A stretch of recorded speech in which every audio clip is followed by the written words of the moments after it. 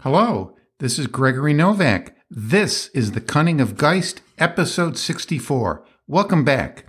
The purpose of this podcast is to explore philosophy, psychology, and science with an emphasis on the great 18th century philosopher George Wilhelm Friedrich Hegel. And my message is simple. Don't keep half your brain tied behind your back. Your mind is your greatest asset. Use it to find and achieve your purpose in life.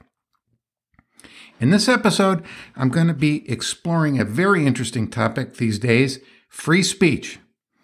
The reason is that it's become an issue today, particularly in those countries that allow free speech, the liberal democracies that are supposed to have free speech.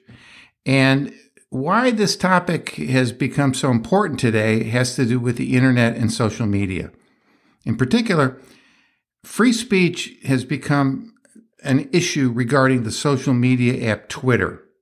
And the question is who and what content should be allowed there and who makes those decisions. Now, I don't want to spend a lot of time here debating the situation with Twitter, but I do believe it raises some fundamental issues regarding free speech in today's internet age. Now, we all know we do not have the right to scream fire in a crowded movie theater. Laws regarding the limits of free speech vary country to country and even province to province, state to state. Let's briefly review some of the main categories where free speech is in fact limited today in liberal democracies and is against the law in most places. They are incitement, defamation, fraud, obscenity, child pornography, fighting words, and threats. Let's go through these one by one briefly. Incitement is causing or giving reasons for others to commit crimes. This is the basis of the impeachment case brought against former U.S. President Donald Trump regarding the January 6th Capitol riots in Washington, D.C. Defamation involves public slander, and there are libel laws in most democracies that forbid purposeful public slander. As I said, these laws can vary country by country. But basically, it contends that libel exists if, one, the defamation is published or broadcast in some public manner, two, a person being defamed was identified, three, the remarks had a negative impact on the person's reputation, four, that the information presented was false, and five, there's a consideration, a different view regarding public versus private individuals. Public figures must prove intent to mislead or misinform, where private individuals or entities do not. They can seek damages. Private people can seek damages simply if the information was false. This is because public figures are often regularly covered in the media, and mistakes can happen based on this. So the standard is much higher. In order to sue a media outlet, the public figure must prove that they intended to defame the celebrity. Obscenity laws are probably the most ambiguous of them all, and these certainly do change over time, but they still exist. In the United States, it is based on what is called community standards, whatever that means, and in particular how obscene material is delivered and to whom. And there's particular emphasis here put obviously on the safety of children. However, any quick search of the internet will show pretty much anything can be found there. As I said, the one exception being child pornography, which is one of the things that I discussed, and strictly against the law in any format. But other than that, pretty much everything goes today. And the thing, though, obscenity laws are very hard to determine, and they change over time. The case is not closed, or I guess community standards change over time. As one judge in the 1960s said, it's tough to describe, but I know it when I see it. So, for example, comedian Lenny Bruce was convicted many times for his stand-up act back in the 1950s and 60s just because he said a few tame swear words. Fast forward a decade or two, and comics were allowed to say almost anything. I don't know if any of you are familiar with Andrew Dice Clay. There's nothing that does not come out of his mouth. And he did not ever have to fear being arrested. Now, today you can be canceled by others, as they say, but you cannot be arrested. And however, the issue of obscenity on the internet is by no means settled, and I expect this issue to continue to be debated in the future. Now, fighting words is an interesting one, interesting name. It is like incitement, but it has to do with inciting harm or retaliation against a perpetrator who said the fighting words. So if one is inclined to attack another because of what a person said or did to them, the person who said the incendiary words or did the incendiary action may be held responsible for a crime. In the United States, the Supreme Court is still debating this issue case by case and refining it. For example, they recently said that burning the American flag in public is not inciting others to violence against the flag burners and does not qualify as fighting words. So if somebody's burning a flag and others come up and beat him up because he's burning the flag, that's the person burning the flag, that's not fighting words. And lastly, there are threats. Obviously, actual threats of violence against another are a crime, and they're not protected by free speech. Now, these laws seem pretty clear and justified. So what is the issue? Well, the issue is, as I said, with Twitter and other social media companies like Facebook, Instagram, Snapchat, and TikTok. The question is, who decides what can appear there? And for those that may not know, Twitter is a very large social media platform. Users can follow individuals, companies, and topics and post their own comments or tweets on the platform. And these tweets can then be commented on by anyone. In fact, it's so large, in 2022, there were over 1 billion users worldwide on Twitter. That accounts for an astonishing nearly 20% of the entire world's population. And Twitter is just one of many social media platforms, and there's ones that are even bigger than Twitter. Facebook is the largest, with nearly 3 billion monthly active users. That's incredible. Now, Twitter has become more of a news platform, where the other major platforms are oriented more towards family and friends. Twitter is the platform that prominent political figures, pundits, and other high-visibility people use to express their opinion, and this is where the controversy comes in. It appears that some Twitter executives over the past few years were censoring some comments and content within the site. Now, recently, billionaire Elon Musk from Tesla, the car company, the electric car company, he's one of the richest people on the planet. He just recently bought Twitter, which he said for the reason of restoring free speech. Now, what he's doing there is an unfolding story, almost day by day, hour by hour. We'll see how this works out in the fullness of time.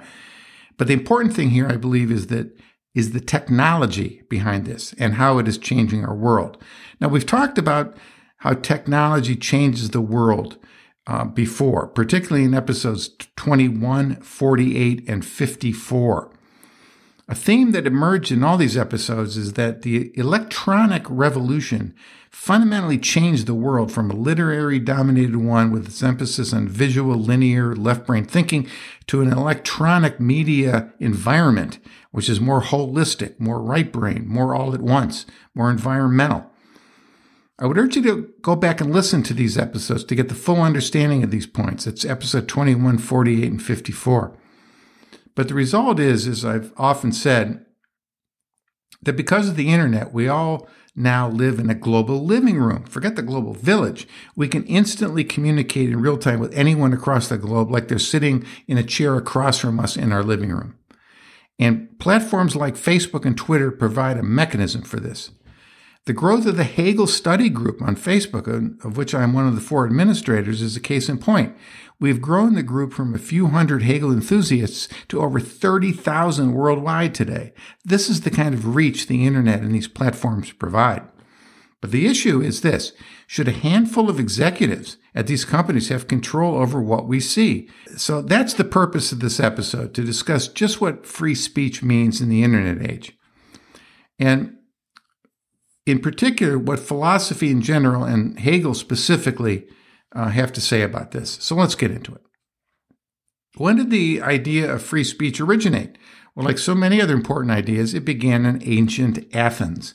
Free speech was the cornerstone of the Athenian democracy, which lasted from approximately 500 BCE to 322 BCE, nearly 200 years. And this was a great period for philosophy as well. As many of you, I'm sure, know, it produced 3 of the greatest philosophers to ever live: Socrates, Plato, and Aristotle. The issue of free speech plays an important role in their lives, and in the case of Socrates, of his death, and we'll get to this in a moment, It seems that free speech and democracy do go hand in hand in the political state, and this was recognized in ancient Athens. And under authoritarian regimes, free speech is forbidden. One cannot criticize the ruler. And under democracy, each citizen has a right to be heard. And in ancient Athens, there were, in fact, two words for free speech. This is interesting: aisgoria and parrhesia. In ancient Athens, aisgoria referred to the equal rights of citizens to participate in public discourse in the democratic assembly. Hence, it has more of a political connotation to have one's voice be heard in discussing political issues. On the other hand, parrhesia refers to the freedom to say whatever one wants at any time to anyone. And both concepts were key to Athenian democracy. But also, we must remember that Socrates was put to death for his words during this period. So we have a contradiction here. Free speech, aisgoria, parrhesia, up to a point. And this brings up something that's very relevant today, and Hegel touched on it as well. The nation state, a democratic one, is the foundation that supplies the freedom of speech to its citizens. Without this foundation, you pull out the foundation, you pull out the rug from under the feet of democracy, and authoritarian government takes over. And free speech is greatly curtailed, if not eliminated entirely. And we've seen this over and over again in all totalitarian regimes. So free speech requires a democracy, a liberal democracy, to ensure this right. But what about speech that attempts to overthrow this democracy? Should this be allowed? And here's the quandary. A democratic constitution is needed to ensure free speech, but if free speech is used to undermine it, free speech will be lost. So it appears there's a limit. And the biggest limit on this free speech is advocating the overthrowing of the government that provides the free speech in the first place. Now, of course, this is a tricky question because of the various nuances of public speech and how things are interpreted. Everybody has their own interpretation of what was said, etc. So, generally, it seems that free speech should be allowed as much as possible as long as it doesn't violate those issues we said previously and as long as it does not incite a political change against the democratic nation state. Then the state has a right to curtail it and fight against it.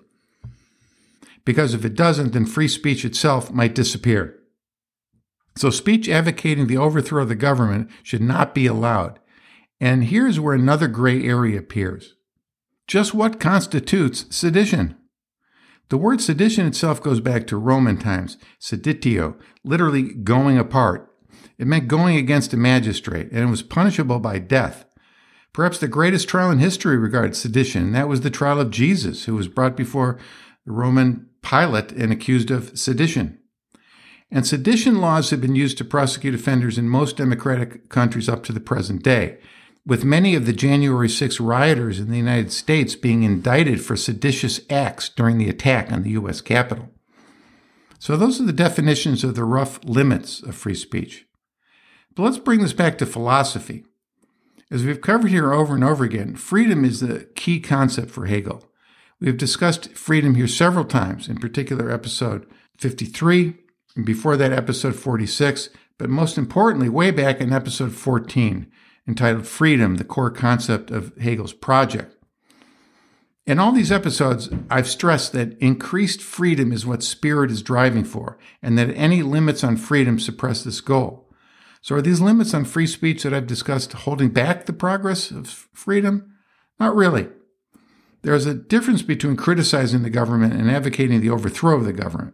Most countries allow peaceful protest, and we argue and debate the laws of the land and even change them when necessary. But there's the fact that we cannot ignore. It is the nation state that bestows this freedom to us. Without it, we cannot be free. So it needs to be guarded and protected. The simple fact is we are not isolated individuals, but individuals within a family, within a community, and within a nation state. And it is this social bond that truly allows our freedom to express itself. And this is what I'll be discussing next.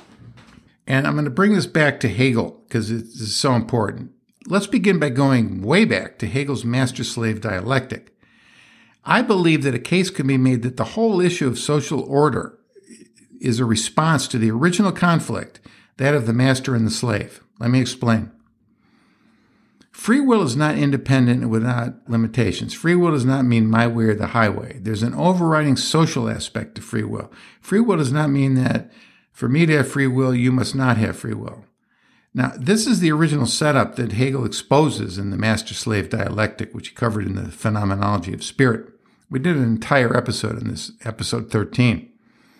Just to review, Hegel shows that to be self-conscious in the first place, a consciousness needs to be aware of another consciousness to realize its own self-consciousness. In other words, the other self-consciousness allows one to know that they are this self and not that self. Seeing the other self allows them to understand that they are in fact a self that is being observed.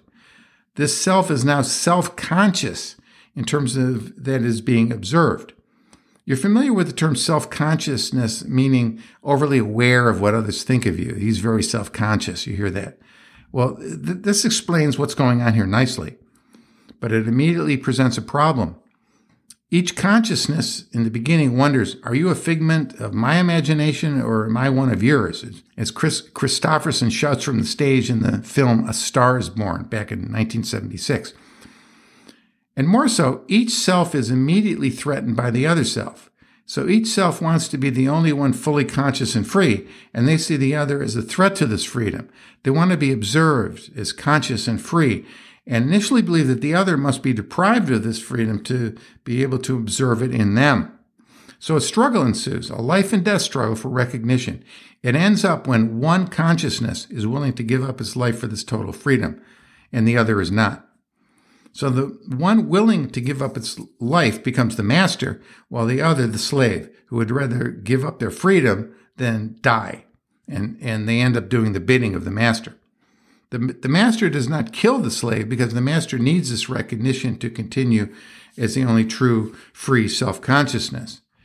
Now, we've seen how this is played out in ancient times when only the king or supreme ruler or dictator was free and the rest, everybody else was subject to the whims of the ruler. Now, in Hegel's story, the situation finally resolves itself when the master realizes his whole existence is based on the recognition of the slave, who is worthless, meaning essentially that the master is worthless because the master gets his worth from the worthless slave. And the slave, in turn, recognizes a certain freedom that they get in the work that they do. Work shall set you free, as they say. So, eventually, the master-slave relation changes to one of self-recognition, respecting the rights of the other in a shared environment. And slowly, this idea crept into larger groups, then tribes, then societies, then governments and nation-states. And eventually, there was born democratic institutions and liberal democracies. Two outstanding examples are the American Revolution and the French Revolution. Let me pause a little bit and speak to the French Revolution and the importance it played in Hegel's mind regarding the quest for freedom. Let me quote Hegel. We should not therefore contradict the assertion that the French Revolution received its first impulse from philosophy, end quote. Meaning that the inherent desire for freedom, as philosophy espouses, was the seed, the genesis of the revolution. And this, quote, world history is the progress of the consciousness of freedom, a progress which we have to recognize in its necessity, end quote. So mutually guaranteed freedom became the bedrock of the more modern liberal democracies of the 18th and 19th centuries and continues on to this day. Also, it is very interesting that Hegel saw these revolutions as being driven by world historical individuals. And again, as an aside, let me provide an interesting extended quote from contemporary political philosopher Stephen B. Smith regarding this. Quote, Hegel's concept of the revolutionary hero is the person responsible for large-scale social and political change. What interested him in particular was the discrepancy between the subjective intentions of individual revolutionary actors and the objective consequences of their deeds. In a series of brilliant analyses, Hegel shows how individuals, Alexander, Caesar, Luther, and Napoleon, are his typical examples, were often unaware of the larger import of their actions. Thus, what Caesar thought he was doing in crossing the Rubicon was one thing. The influence that this action had, not only on his own time, but on later history, is something entirely different and was no part of his conscious intention. This is the famous Hegelian doctrine of the cunning of reason, whereby whatever individuals may have been subjectively intended, the actual import of their disease was and could not be known to them. Hegel appears to praise the revolutionary hero, often malgré lui, meaning in spite of themselves, for helping to advance the cause of human freedom. Hence, he is typically more concerned to forgive the revolutionary sins than with sympathizing with the victims of the heroics. Although Hegel may never actually say that the end justifies the means, he recognizes that progress toward freedom is not achieved blamelessly, end quote. So, obviously, this is the idea behind the name of this podcast, The Cunning of Geist. And not only Napoleon and the others named by Smith and Hegel, I would classify George Washington as one of these world historical figures regarding the American Revolution. Interesting, Napoleon had a huge statue of George Washington in his castle at the time. He even ordered a 10-day national holiday in France when George Washington died. But let's get back to freedom. The master-slave dialectic and its resolution shows us that life is with people, and any concept of freedom must recognize that. I cannot do harm to someone just because I feel like doing it. There is a mutual consideration going on, a sort of golden rule, do unto others as you would have them do unto you. So people organize and agree to live by certain community standards and laws. Being free is a collective bargain, a mutual agreement, and being free also includes the right of free speech, up to a point. Hegel talks a lot about this in his work, The Elements of the Philosophy of Right. And let me summarize very briefly this important work. Hegel takes his concept of freedom and free will, which we have discussed, and applies it to society at large, including family life, the economy, property rights, contracts, and the legal system. For Hegel, as we have seen, a person is not free unless they participate in all these aspects of social life. He divides his presentation into three spheres. Surprise, surprise. The first is abstract rights, in terms of universal rights for all. The second is moral rights, which is still abstract in terms of respecting others and what we would want them to respect in us, and recognizing this both internally and externally. The third is ethical life, bringing abstract right and abstract morality into the concrete sphere of real life. And this is his famous concept of Sittlichkeit, or ethical life. And it covers different areas that I mentioned in the life of the state. And interestingly, Hegel also observes that individual nation states also interact with each other in a similar fashion.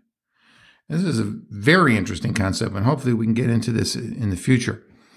But again, there's a problem here, and it's one that we've referred to before as Hegel's knot, and we discussed this in episode 48. Hegel saw a knot with respect to the liberal democracies of this day. And let me explain what this means. And to do so, I will quote Hegel scholar Terry Pinkard. Quote, as Hegel, told his class on the philosophy of history in 1831, this incompatibility of modern ultra-individualism with the necessities of a good and stable social and political life constituted a collision, a knot, as he called it, which was where he took history to stand after 1830. When the competitive market leads to a competitive and not necessarily cooperative society, the populace divides into factions, and this makes any government impossible, since the government will always seem to be just one faction temporarily ruling over the others. It is this knot, he also told his students, that the future will have to work out how to disentangle, end quote. The exact knot quote from Hegel is this, quote, this collision, this knot, this problem is that with which history is now occupied, and whose solution it has to work out in the future, end quote. And Hegel warns this balance, if not maintained, can lead to actual destruction of the nation state. Let me provide a quote directly from Hegel. Quote, ensuring that on the one hand that the power of the sovereign does not appear as an isolated extreme and hence simply as an arbitrary power of domination, and on the other that the particular interests of communities, corporations, and individuals do not become isolated either, or more important still, they ensure that individuals do not present themselves as a crowd or aggregate, unorganized in their opinions and volition, and do not become a massive power in opposition to the organic state. If this opposition does make its appearance, and it is not just superficial, but actually takes on a substantial character, the state is close to destruction, end quote. Referring to free speech, Hegel equates it much the same as social behavior, how we treat how we act toward one another. He says in The Philosophy of Right, quote, to define freedom of the press as freedom to say and write whatever we please is parallel to the assertion that freedom as such means freedom to do as we please. Talk of this kind is due to wholly uneducated, crude, and superficial ideas, end quote. So we have seen that while freedom of speech is central to the functioning of a free society, it does have its obvious limits if people are going to live together and to recognize their true freedom as a result of their equitable life with others. It's interesting that as one of the admins of the Hegel study group, we had to wrestle with just these kind of questions in terms of what is an acceptable post that we'll allow in the study group. We had to determine what should be permitted and not permitted. And I can say in those early days, the admins and I really struggled with what the member guidelines should be with. In fact, the discussions proved to be so difficult, we ended up having first to write administrator guidelines for ourselves and then all agree to them and then proceed to write the member guidelines. Those interesting times. So this shows, though, that the difficulties in just one small corner of the internet get multiplied hundreds and thousands of times when multiplied to the social media giants such as Twitter and Facebook and all that they're dealing with. There's currently a massive struggle going on in social media as to the extent and limits of this free speech to be fair to all. And how this turns out, we shall see. And as Hegel says, this collision, this knot, this problem is that with which history is now occupied, and a solution it has to work out in the future. So that is a wrap for this episode. Thank you so much for listening. As always, references will be posted on the podcast's Facebook page at Cunning of Geist in a day or two. And please like and follow this page on Facebook. I often post updates there, and I comment on each episode from different perspectives in the days in between episodes. So you surely want to like and follow that Facebook page at Cunning of Geist. And also, don't forget to join the Hegel Study Group on Facebook if you're not already a member. It's a great group. We've been going strong for over 8 years. And speaking of Twitter, you can also follow me there, Gregory Novak at Cunning of Geist. And please be sure to spread the word about this podcast. Share the links wherever possible. And just as a final word, it's the holiday time of year. And to all of my listeners, thank you so much again. Happy holidays. Happy New Year. This is Gregory Novak. This is the Cunning of Geist. See you next time.